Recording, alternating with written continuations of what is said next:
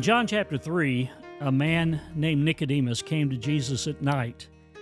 He came to talk to Jesus about the miracles that he did, but Jesus looked at him and said, "Unless you are born again, you cannot see the kingdom of God." Now, it's interesting because Nicodemus was Jewish and Jesus was Jewish, but Jesus' words to Nicodemus were that you need to be born again. You need to have a new heart.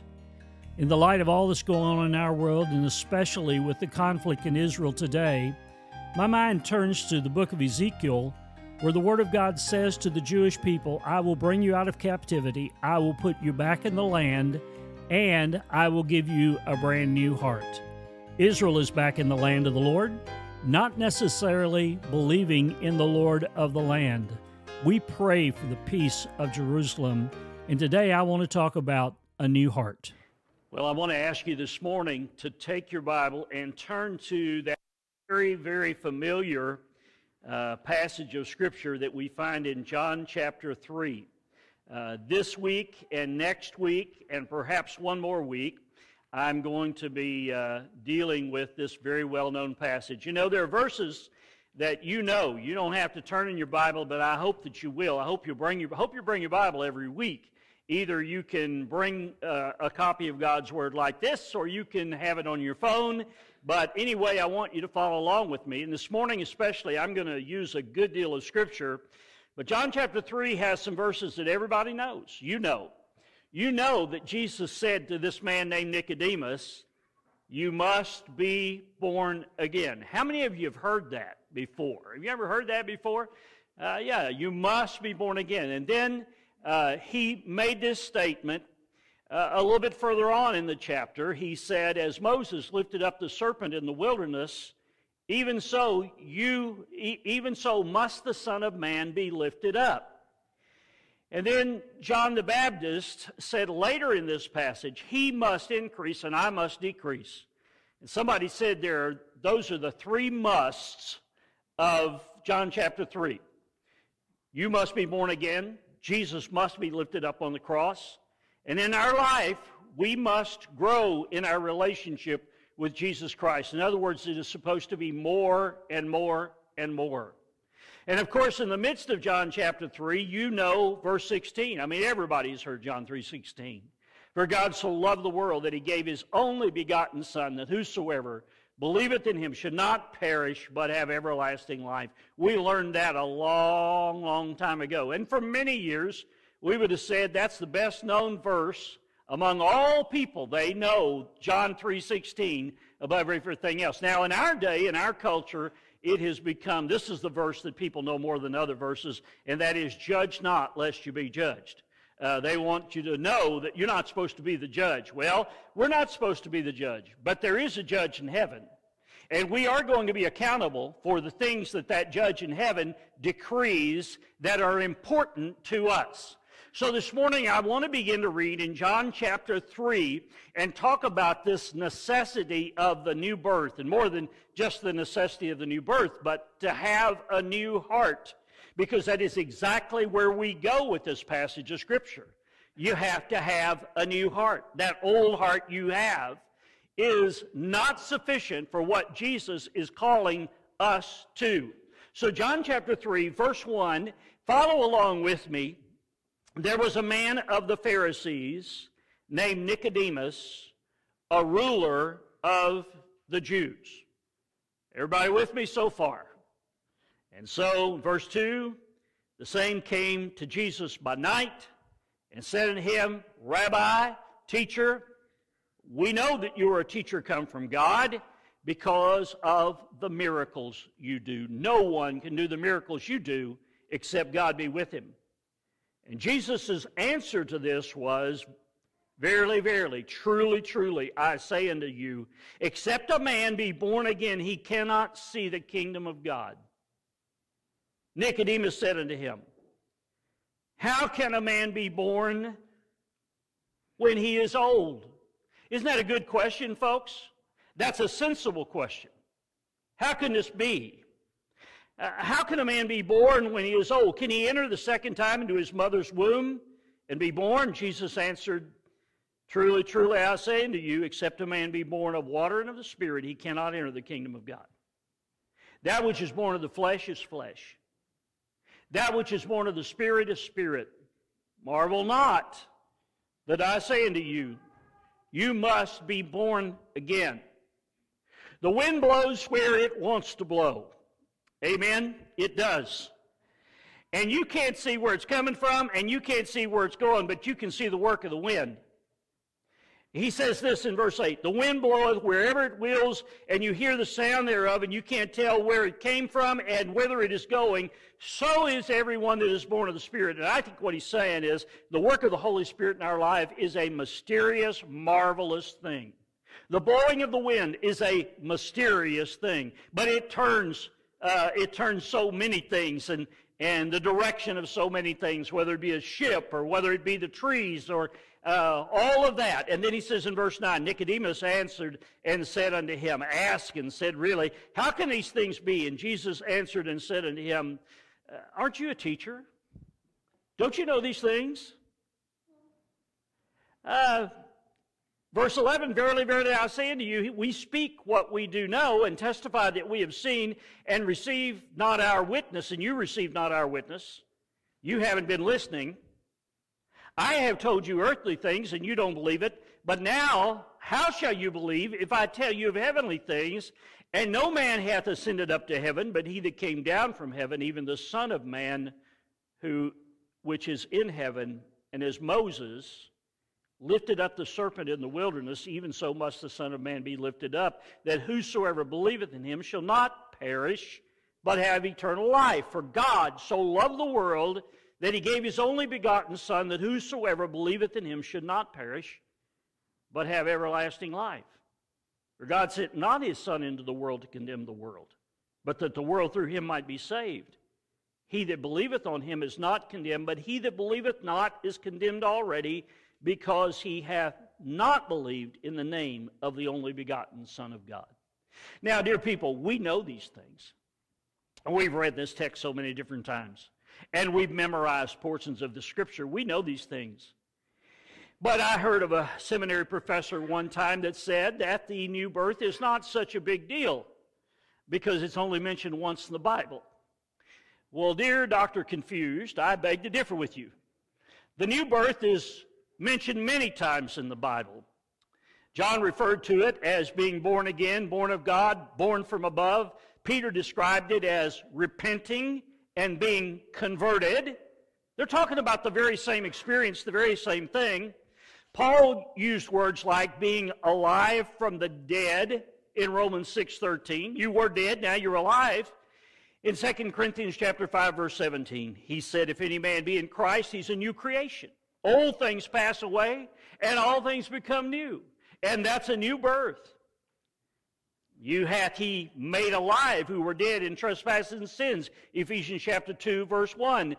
The King James says, you hath he quickened who was, you were dead, and now all of a sudden the quick and the dead, now all of a sudden the living and the dead, you've been made alive.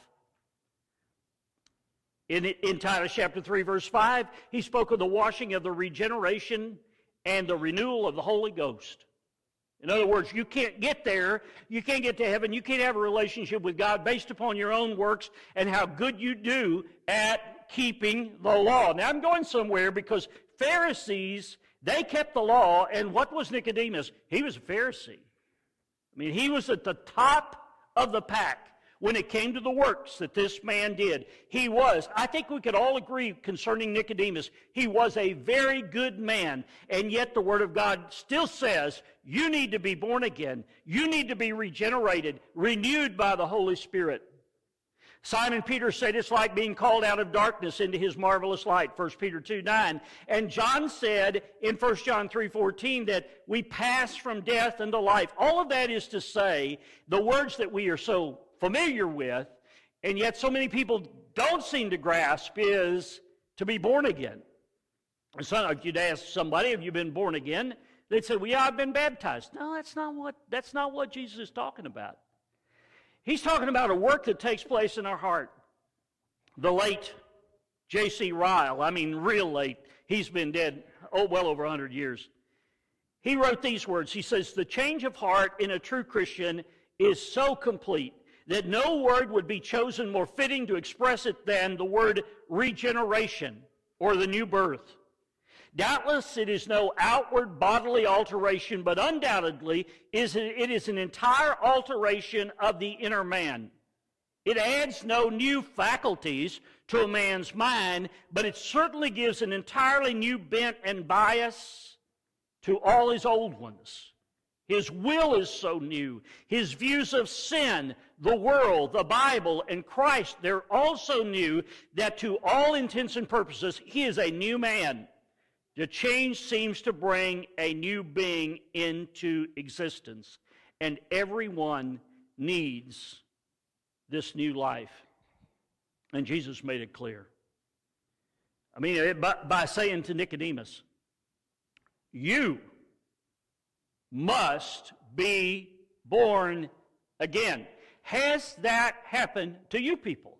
Now, we're not just talking about a man 2,000 years ago.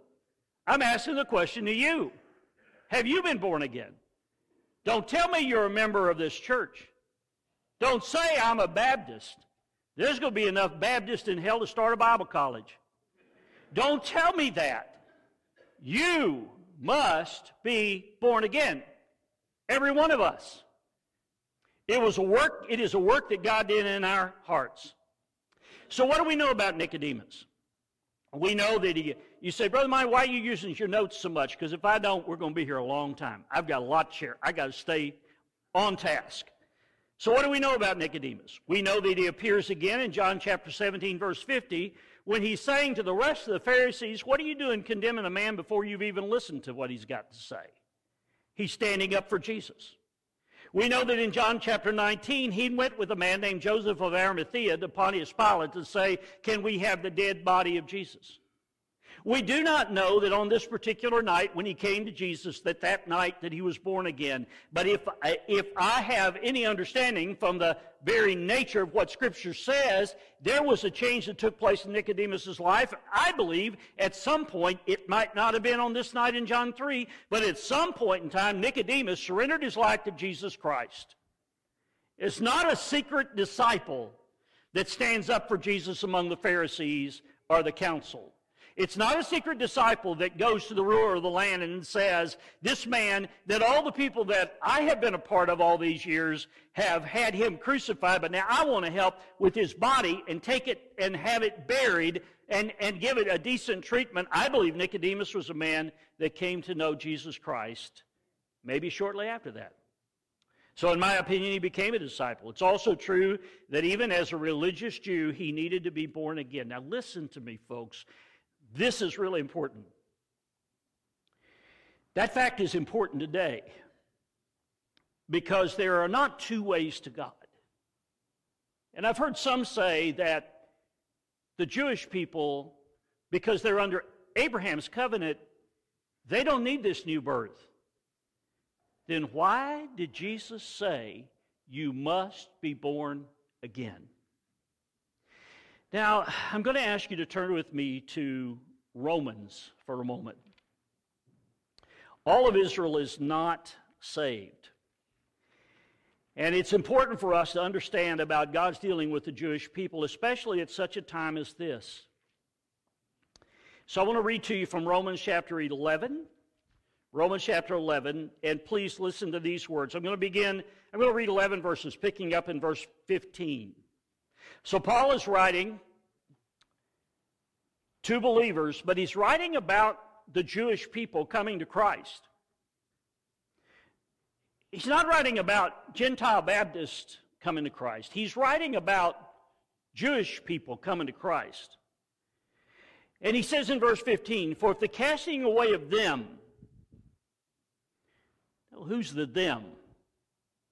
It is the casting away of that Jewish form of religion that people would use and trust in, because Jesus has come to say, I am the way, the truth, and the life. So there is a change that's taken place. That change took place at Calvary. That change took place with the resurrection. And he says, for if the casting away of them be the reconciling the world. What shall the receiving of them be but life from the dead? Paul is saying that Israel needs to be saved. The people of Israel, the Jewish people in Israel, they need to be saved. Are you with me? Are you with me? They need to come to Christ. And he says, and if some of the branches be broken off, and thou, being a wild olive tree, were grafted in among them, and with them partakers of the root and the fatness of the olive tree, we are receiving blessings from Abraham. We are receiving the richness and the fatness of the blessings of Abraham, who walked by faith. And that's how we walk. Boast not against the branches that were broken off. He says in verse 19, thou wouldst say then, the branches were broken off that I might be grafted in. Gentile believers, Jewish people broken off, Gentiles grafted in. Well, because of unbelief they were broken off, and thou standest by faith. Be not high-minded, but fear. Do not look down on the Jewish people. Do not look down on these children of Abraham. For if God spared not the natural branches, take heed lest he also spare not thee. Behold, therefore, the goodness and the severity of God on them which fell, severity. But toward thee, goodness, if thou continue on in his goodness, otherwise thou also shalt be cut off. And they also, if they abide not still in unbelief, shall be grafted in, for God is able to graft them in again. Now you say, I'm not sure I'm following you. You need to go home and read this again. I know you won't, but I'm telling you, you will. Yeah, you should. And they also, if they abide not still in unbelief, shall be grafted in, for God is able to graft them in again. And if thou wert cut out of the olive tree, which is wild by nature, and were grafted contrary to nature into a good olive tree, how much more shall these, which by the natural branches be grafted in their own olive tree? For I would not, brethren, that you should be ignorant of this mystery, lest you should be wise in your own conceits, that blindness in part has happened to Israel until the fullness of the Gentiles be come in. And verse 26, and so all Israel shall be saved, as it is written, there shall come out of Zion the deliverer, and shall turn away ungodliness from Jacob. This is my prayer today, that Israel would be saved, that they would be born again. We're watching all these things suddenly begin to unfold in the Middle East. I'm praying that the end result is that Israel will come to know Christ as their Savior.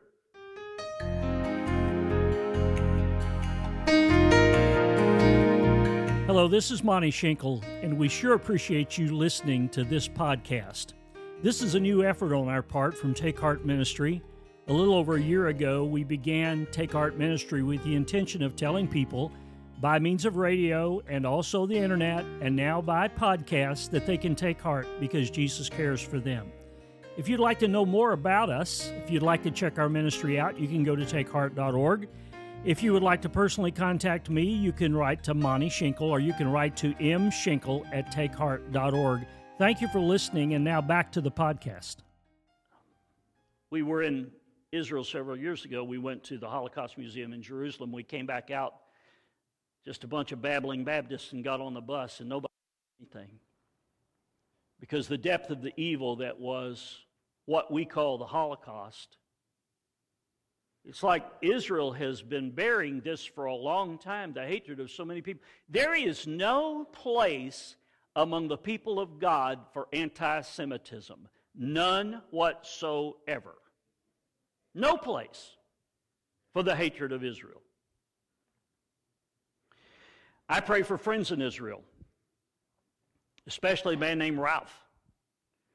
And so, of the 8 times that I've been to Israel, Ralph has been my guide 4 times. I've spent a full month plus under Ralph's care and protection. Now, what you need to know about Ralph, he lives in Kfar Aza, about 2 kilometers from Gaza, in a kibbutz. And last week, Ralph's home was attacked. He and his wife spent 24 hours in a safe room, cut off from communication, not knowing how his son and his family was that lived a few houses down. until the military showed up to get them out, and they didn't know it was Jewish military, Israeli military, until they heard them speaking Hebrew, and then they knew that the people that live across the border did not speak Hebrew. Hebrew is not an easy thing to speak. It's not an easy thing to study. It's not an easy thing to learn. I had 2 semesters of Hebrew, and I passed it because our professor said, I promise you I'll pass you. If I don't catch you throwing your Hebrew grammar in the Mississippi River, I will pass you. So I said, endure to the end, and I did. And so in that village of 900, 50 were killed. 20 were taken captive. Ralph, though he guides for Christian groups, is not a believer. And so I heard him standing at the Western Wall say that he did not believe that Jesus Christ was the Messiah. He believed he was like other prophets. And here's a guy that has read the Bible much, certainly very familiar with the Old Testament, although he is a secular Jew, not necessarily a practicing Jew, but yet he is so kind and so full of compassion, and often he would go down to the area in Gaza and he would take people to get medical care over into Israel because he said they couldn't afford to get there any other way. So he has friends on the other side of this border fence.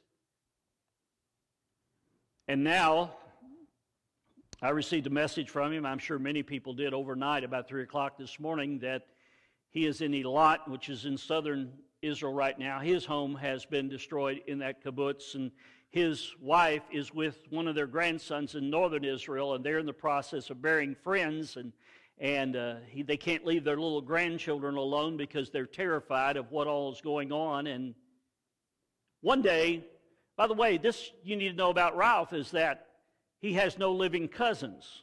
He has a sibling, but no living cousins, because his mom and dad met in Namibia. That's not close to Israel. They met in Namibia, and Ralph was raised in Namibia, so he's got a strong British accent from down in Africa. And he said he asked his mother one time about what all the marks on her arm was. So they were tattoos. His dad also, both of them survived concentration camps. And all the rest of their family was lost in the Holocaust. Standing on Masada, this big piece of rock out in the middle of the desert, down to the Dead Sea, Ralph talked about how Israel must fight for itself, to defend itself, and he made this statement: the thing that is the motto of Israel is never again. Never again.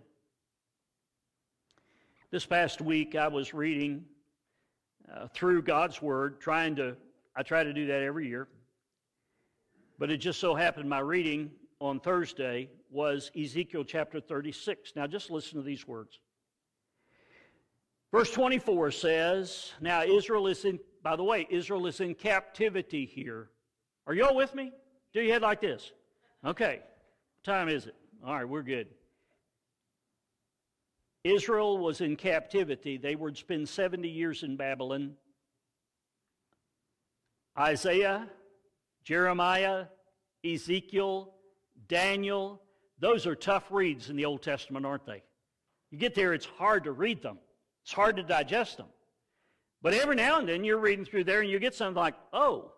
And this is what the word of the Lord said to Ezekiel that he said to the people of Israel. He said in verse 24, Ezekiel 36, verse 24, for I will take you from among the heathen, and I will gather you out of all countries, and I will bring you back into your own land. Then I will sprinkle clean water upon you, and you shall be clean from all your filthiness, and from all your idols I will cleanse you. And a new heart I will give you, and a new spirit will I put within you. And I will take away the stony heart out of your flesh, and I will give you a heart of flesh, and I will put my spirit within you, and cause you to walk in my statutes, and you shall keep my judgments and do them, and you shall dwell in the land that I give you to your fathers, and you shall be my people, and I shall be your God. It's going to take 70 years for this to happen, but this is what he says is going to happen. Now, let me tell you, a lot of this has been fulfilled. Suddenly, 1948, there is a place again called Israel, and the people are coming from all parts of the world, and there are those in Israel that are speaking French, and those in Israel that are speaking German, and those in Israel speaking English, and those in Israel from Ethiopia, from all different parts of the world. But here's the one thing that has not happened. They need a new heart. Ralph, as good a man as he is, as kind a man as he is, a great guy that he is, a scholar that he is, he needs a new heart. Has he another friend of mine who is 86 years old, who is guiding us next May if we get to go, and I'm kind of skeptical about that? Has he a religious Jew who refers to Jesus as our Lord? I mean, he's a wonderful teacher and knows the Old Testament and knows the New Testament. Has he? You must be born again. Nicodemus, you must be born again. And to every Tom, Dick, and Harry in the United States and at First Baptist Church Eldon, you must be born again. Because ultimately at the end, we're all going in the same way. It's because of what happened when Jesus Christ died on the cross and the blood ran red that day that we have any hope whatsoever, because Jesus took all of our sins upon himself and he died for us and he rose from the dead. This is not just our hope. This is not just a Baptist message. This is what the Bible tells us. This is God's good news that we can find Jesus and he wants to change our heart. I look at this good, compassionate Jew, and I say he needs to trust Jesus. But the day will come when Israel will turn to the Messiah. Now, I've already found the Messiah. I know who he is. But the day is going to come when Jesus is going to return, and they're going to say, oops, we missed it. That's him. He's the Messiah. Jesus Christ, the Son of God. Now, Nicodemus did not ask, why? Did you find that interesting? When Jesus said to Nicodemus, truly, truly, I say unto you, you must be born again, Nicodemus said, why? The question wasn't why. Nicodemus must have realized there's something in his heart that needed to change. He must have. He didn't say why. He said how. How can these things be? I mean, how can I be born again? How can I be born anew? How can I be born from above? His question indicates that he knew that religion was not enough. And your religion is not enough either. And Jesus would say the same to you. Nicodemus was drawn by the miracles. Or was that just an excuse? And why did Nicodemus come at night? You ever thought about that first Nick at night? Why did he come at night? Well, there's a lot of reasons people ask, or they suppose. Maybe it was because this proud Pharisee didn't want to be seen in the daytime going to talk to this rabbi of less repute in Israel. Or maybe he wanted some time with Jesus alone. And there were people with Jesus all the time, so the only way you could get to Jesus would have been to go at night. Or maybe he was having a sleepless night. I've had sleepless nights, haven't you? And he just needed, the thing that he needed to do was he needed to get to Jesus. If he could get to Jesus, if he could talk to Jesus, some of these things that he would see would begin to make sense. How can these things be? I think he understood much, but something was missing. So now let me wrap this up. Now, all that for introduction, let me wrap this up. There are three things that, let me say, come out of this text. And we'll come back to it next week. But first of all, the new birth is the exception rather than the rule. Jesus said, except a man be born again, he cannot enter the kingdom of God. That indicates to me that everybody is not born again. Wouldn't you think that's a pretty good assumption? I mean, if something must happen, then it means that it hasn't happened to a great number of people. In fact, the Bible says in John chapter 3, verse 18, Jesus said, "He that believeth on him is not condemned, but he that believeth not is condemned already, because he hath not believed on the name of the only begotten Son of God." Do you believe the Bible? Of course you do. Do you believe that all who do not know Christ are lost? Do you really? And that's the clear teaching of God's Word. That if a person doesn't know Christ, people say, well, what about all those people they've not heard? They've not heard. Why do you think we have missionary movements? Why are we sending missionaries to the end of the earth? Because truthfully, if we really believe what the Bible says, we're going to understand there's only one way to heaven. Hindus are not going to heaven. Muslims are not going to heaven. You say, what about they're sincere? They're sincere. All the different peoples of the world, they're sincere. They don't know. They haven't heard. I'm not the God that stands there on Judgment Day. I'm not that God, but I'm telling you, based on what God's Word says, there is no other name under heaven whereby we must be saved. And Jesus said to this Pharisee, you must be born again. People that are not born again do not go to heaven. People right here in this part of the world who just live their lives and do their things and go on normally doing what they do, cheering for the Missouri Tigers. They don't go to heaven. Oh, you Mizzou fans.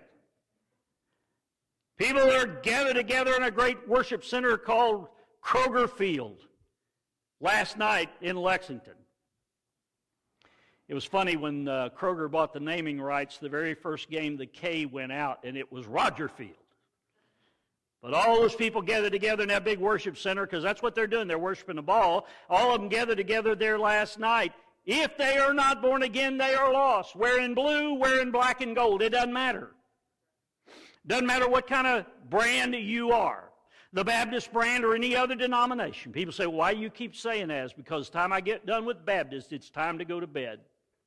Any other denomination, it's not, except you be born again. Here's this guy. He's sitting in a boat, and he's drifting down the Niagara River, and he's headed toward the Niagara Falls, and he's got oars laying there beside him, but he's just sitting there with his arms crossed. People on the bank begin to yell at him and say, you better do something, you better do something, you better do something. And he said, I am doing something, I'm just sitting here.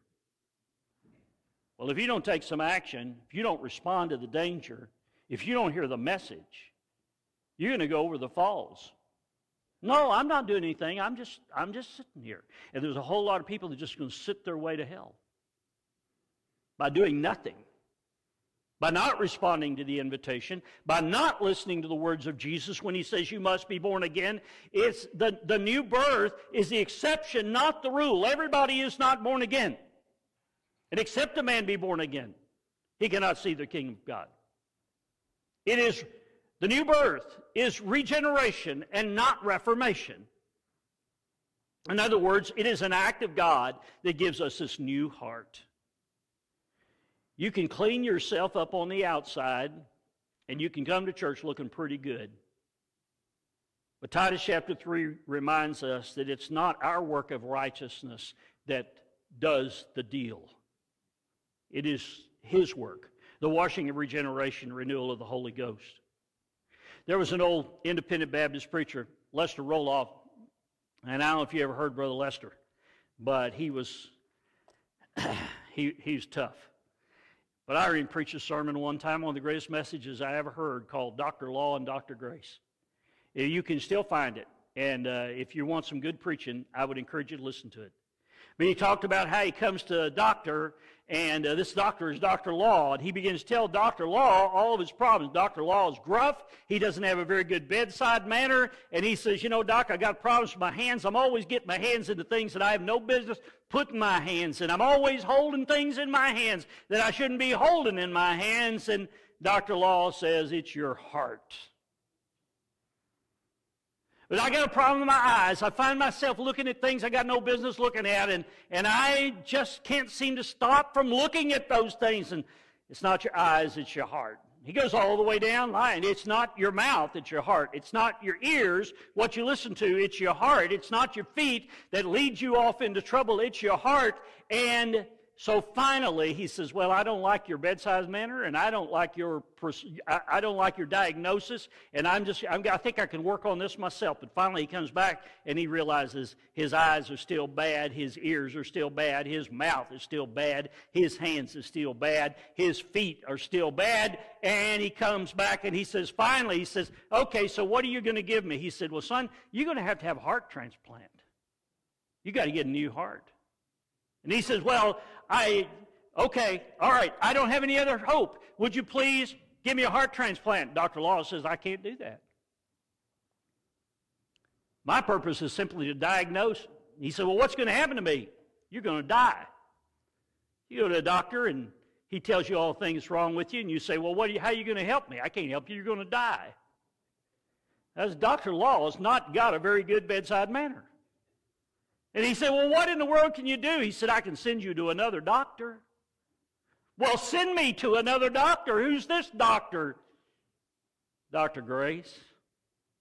So Dr. Law sends him to Dr. Grace, and when he gets in there, he says, Dr. Grace, what are you going to do for me? He says, I'm going to take your heart out,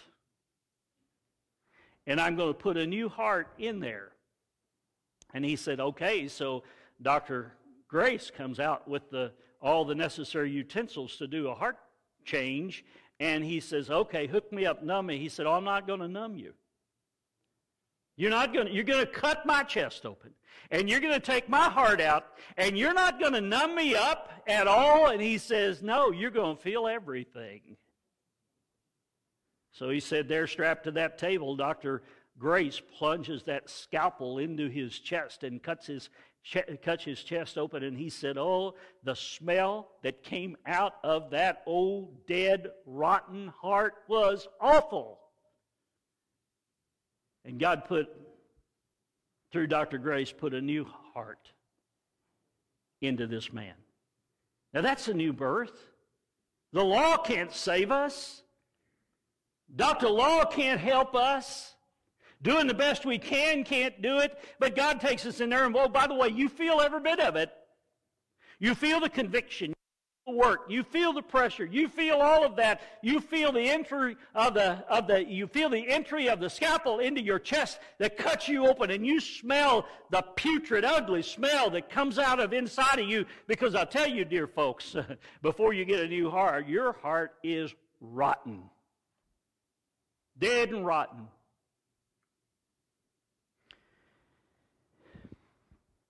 It's regeneration. It's not reformation. It's not cleaning yourself up. I think that's why Charlotte Elliott wrote, just as I am without one plea, but that thy blood was shed for me, O Lamb of God, I come, I come. There are a lot of people who think I'm going to go home and I'm going to get myself cleaned up, and then I'm going to come back, and when I get everything all straightened up in my life, then I'm going to come back and I'm going to come to Jesus when I get everything straightened out. Jesus receiveth sinful men and women. You can't clean yourself up. You don't even have to come to church to get saved. You can get saved at home on your knees by your bedside or on your couch or whatever. People think, well, I got to go to church to get saved. No, you're not going to go to the funeral home to die. I mean, you come to church to witness of that, to learn, but He'll do this for you anytime when He gets you to the point. When He really gets you to the point, you realize that nothing in my hand I bring, simply to the cross I cling. I come to Jesus. And then it's a spiritual birth and not a natural birth. There are three amazing births that we know of. There's a natural birth, and that's an amazing thing. It truly, truly, truly is. It's an amazing thing. There's a virgin birth. And that happened one time. And it wasn't Mary's mother that was born without sin. It was Jesus that was born without sin, and Jesus only. And then there's a supernatural birth. And if you're going to see the kingdom of God, you must be born from above. You must be born again.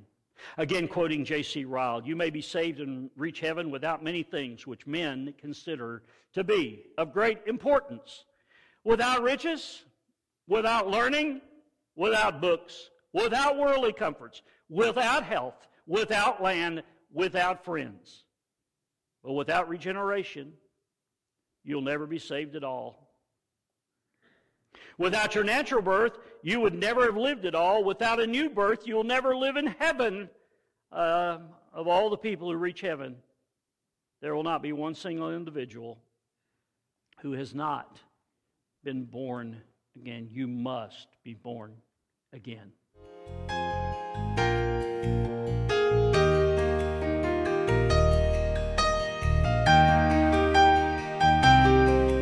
Thank you for listening to this podcast today.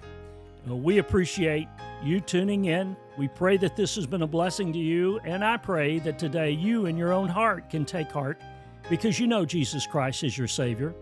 And Jesus came to be the Savior of all who would call upon Him. And if today you've never trusted in Him, I encourage you to say, Lord Jesus, come into my life, forgive me, and save me. And God's Word says that whosoever shall call upon the name of the Lord shall be saved. Our purpose in all of this is to encourage you to know Jesus, to love Jesus, to grow in Jesus, and to take heart in Jesus. He cares for you.